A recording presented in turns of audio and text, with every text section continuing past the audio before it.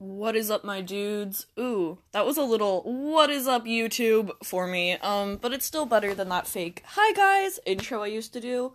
I don't know why. That was a choice, and we're not going back to it. It was a bad choice.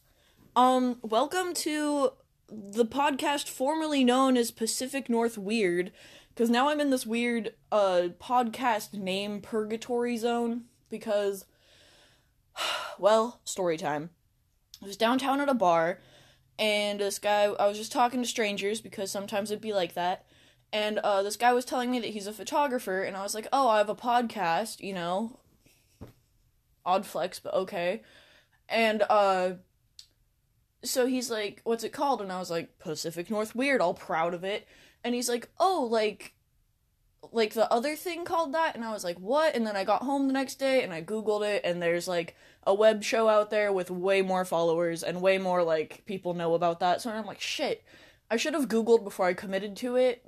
But really, it came to me when I was driving, and I was like, that is a great name. And it's not that hard to get to Pacific North Weird out of PNW, so it was just kind of like literally parallel thought. I'm not trying to be a copycat, so I don't even know the logistics of changing the name yet, but it's something that I'm gonna get around to. And yeah, I guess I learned my lesson, and in the future I will definitely be Googling and double checking any sort of name that I want to use for something, because does original thought even exist anymore? Definitely not to me. So today I'm going to be telling you guys a story that I hadn't personally heard of, which doesn't happen often. And the second that I started doing research on it, I just knew that I had to cover it. There were certain buzzwords that really stood out to me, and I was like, ooh. And there were just a few sentences just in the Wikipedia article that stuck with me so, like, hard. I don't know. Like, I really enjoyed going deep into this, case? I don't want to call it that. I'm not a detective. But I also want to say thank you to Robert for the suggestion, and he's the person who told me about the case. And thank you for the awesome mugs that I got through the mug exchange. Hell yeah. So, let's jump into it. Linda Hazard was born in Carver, Minnesota, on December 18th, 1867, and was one of 8 children born to Montgomery and Susanna Neal Burfield. At 18, she married and had 2 children with her husband, Samuel Christman Hazard. Samuel was an absolutely charming man who was still married to one of his 2 previous wives while he married Linda. This resulted in a highly publicized trial for bigamy, and once Sam finished his 2-year prison sentence in 1906, the couple moved to Washington. Once in Washington, Hazard began treating patients with her special brand of cure-all, fasting. First in hotel rooms set up around Seattle, and then finally in a sanitarium that she built called Wilderness Heights in Olalla. Hazard believed that the real source of all disease was impure blood, brought on by quote-unquote impaired digestion. There's a lot of quackery in this, I just have to let you know, and if you can, like, if I sound like I can hardly hide my contempt for this lady, it's because I can't. Also, I have a cold, so sorry, the sniffles are back. Sniffles are on brand for me, though, I just feel like at this point. She assured patients that any issue that they had would be cured, as fasting set off a quote-unquote detoxification process to rid the body of quote-unquote toxins. Weird. This all kind of sounds familiar. She wrote 2 books about the subject, Scientific Fasting, The Ancient and Modern Key to Health, which was written in 1927, and the other of which I had the absolute delight of reading, Fasting for the Cure of Disease, which was written in 1908. And let me tell you, it's wordy, it's flowery language of just absolute dull nonsense. I spent an entire morning, but also at the same time it was kind of riveting. There's an account of what she considers a successful fast done by a man, and it's so sad reading back on it. I mean, like, and he lived through all of this for a while, but on the days that he actually eats food, like, his symptoms kind of get better, and he's like, I feel better, but throughout the, journal log, he, like, never makes that connection, and it's just, like, I don't know, it was, like, kind of a harrowing and frustrating read, is how I'll describe it. She wrote that death in the fast never results from deprivation of food, but is the inevitable, consequence of vitality sapped to the last degree by organic imperfection. In other words, if you died during a fast, you had something that was going to kill you soon anyways. And kill people it did. Within the walls of the sanitarium, patients fasted for days, weeks, or months on a diet of small amounts of tomato and asparagus juice, and occasionally a small teaspoon of orange juice. People living nearby would come across skeletal people walking through the woods, begging for food. That's just straight horror movie stuff to me. And I was reading something and it said that kids would be horrified by these people, because I mean, just it's awful. It's sad to think about, but it's just the kids, all they see is someone that literally looks like a monster crawling, shambling towards them out of the woods. That's insane. That's an insane visual, and that really stuck with me. It soon earned the nickname Starvation Heights from the locals. One of the 40 victims attributed to Hazard was a woman named Daisy Maud Hagland. She was only 38 when she died, and she left behind a 3-year-old son, whose name may sound familiar to any Seattle residents. Ivar. Yeah, that Ivar, of Ivar's fame. If literally starving your patients to death isn't enough, Hazard would also administer massages, which were more like her pummeling the ever-loving shit out of her patients, screaming, "Eliminate! Eliminate!" the entire time. Yikes. Hazard's most well-known patients were a set of wealthy socialites from England named Dorothy and Claire Williamson. They were in their early 30s, and truly the kind of person with more money than sense. They were fans of following any health or diet trend that came up, a trait that would unfortunately lead to dire consequences. While visiting Victoria, BC, they had come across an advertisement for one of Linda Hazard's books. When it arrived, it also came with a brochure advertising Wilderness Heights. Neither were seriously ill, but they each felt that they were suffering from a variety of minor ailments. Dorothy complained of swollen glands and rheumatic pains, while Claire had been told that she had a dropped uterus. Whatever that is. They decided to book a retreat at Wilderness Heights without telling their family, who were already growing tired of their trend hopping.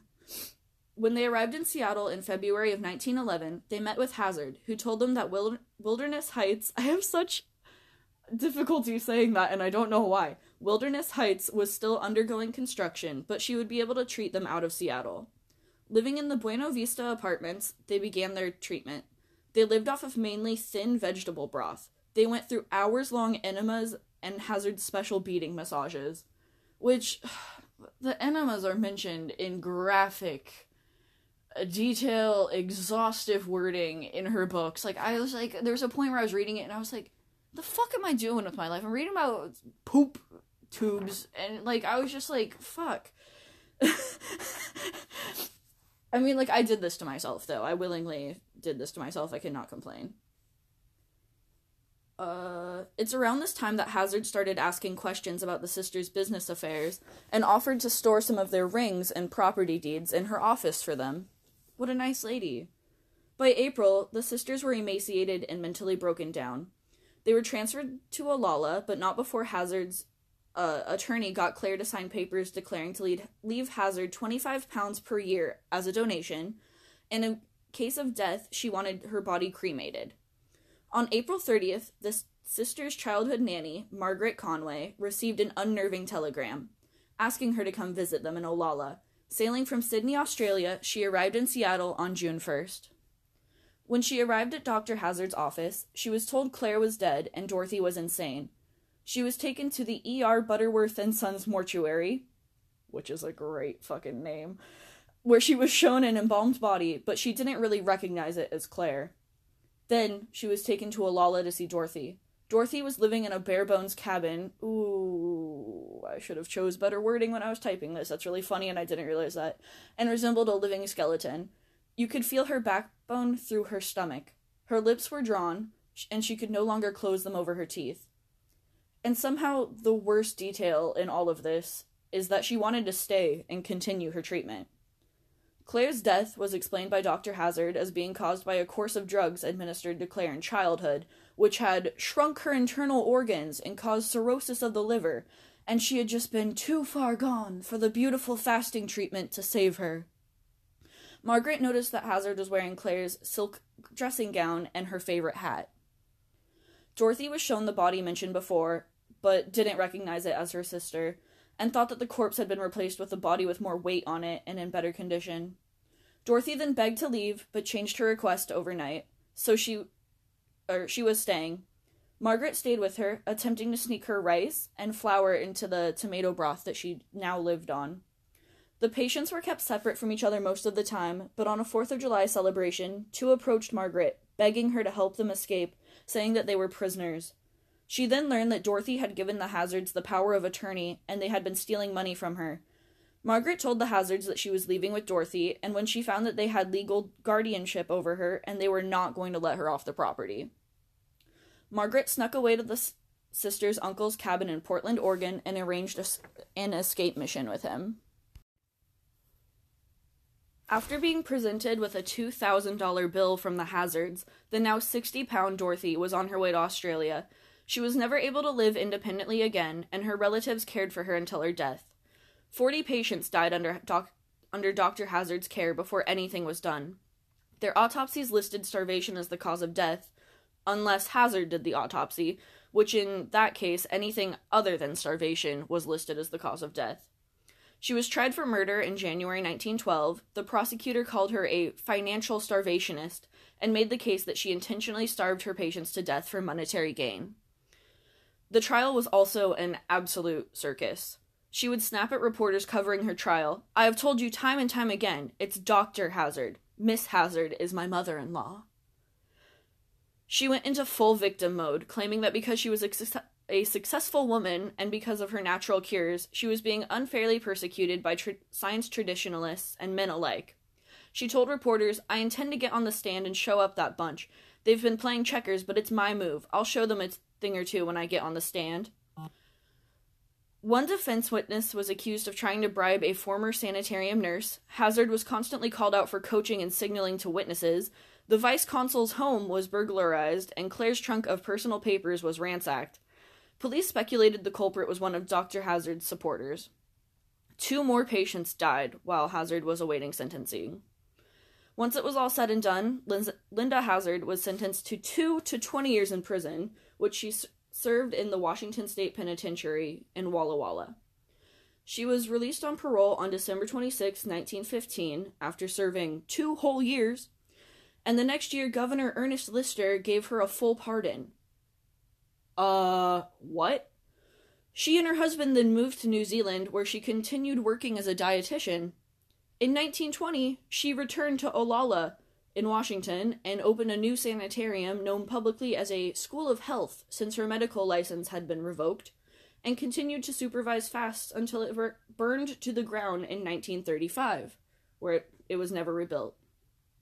So, in the best possible conclusion to this story, and the single sentence that confirmed that I had to do an episode on it, Linda Burfield Hazard died in 1938 while attempting a fasting cure on herself.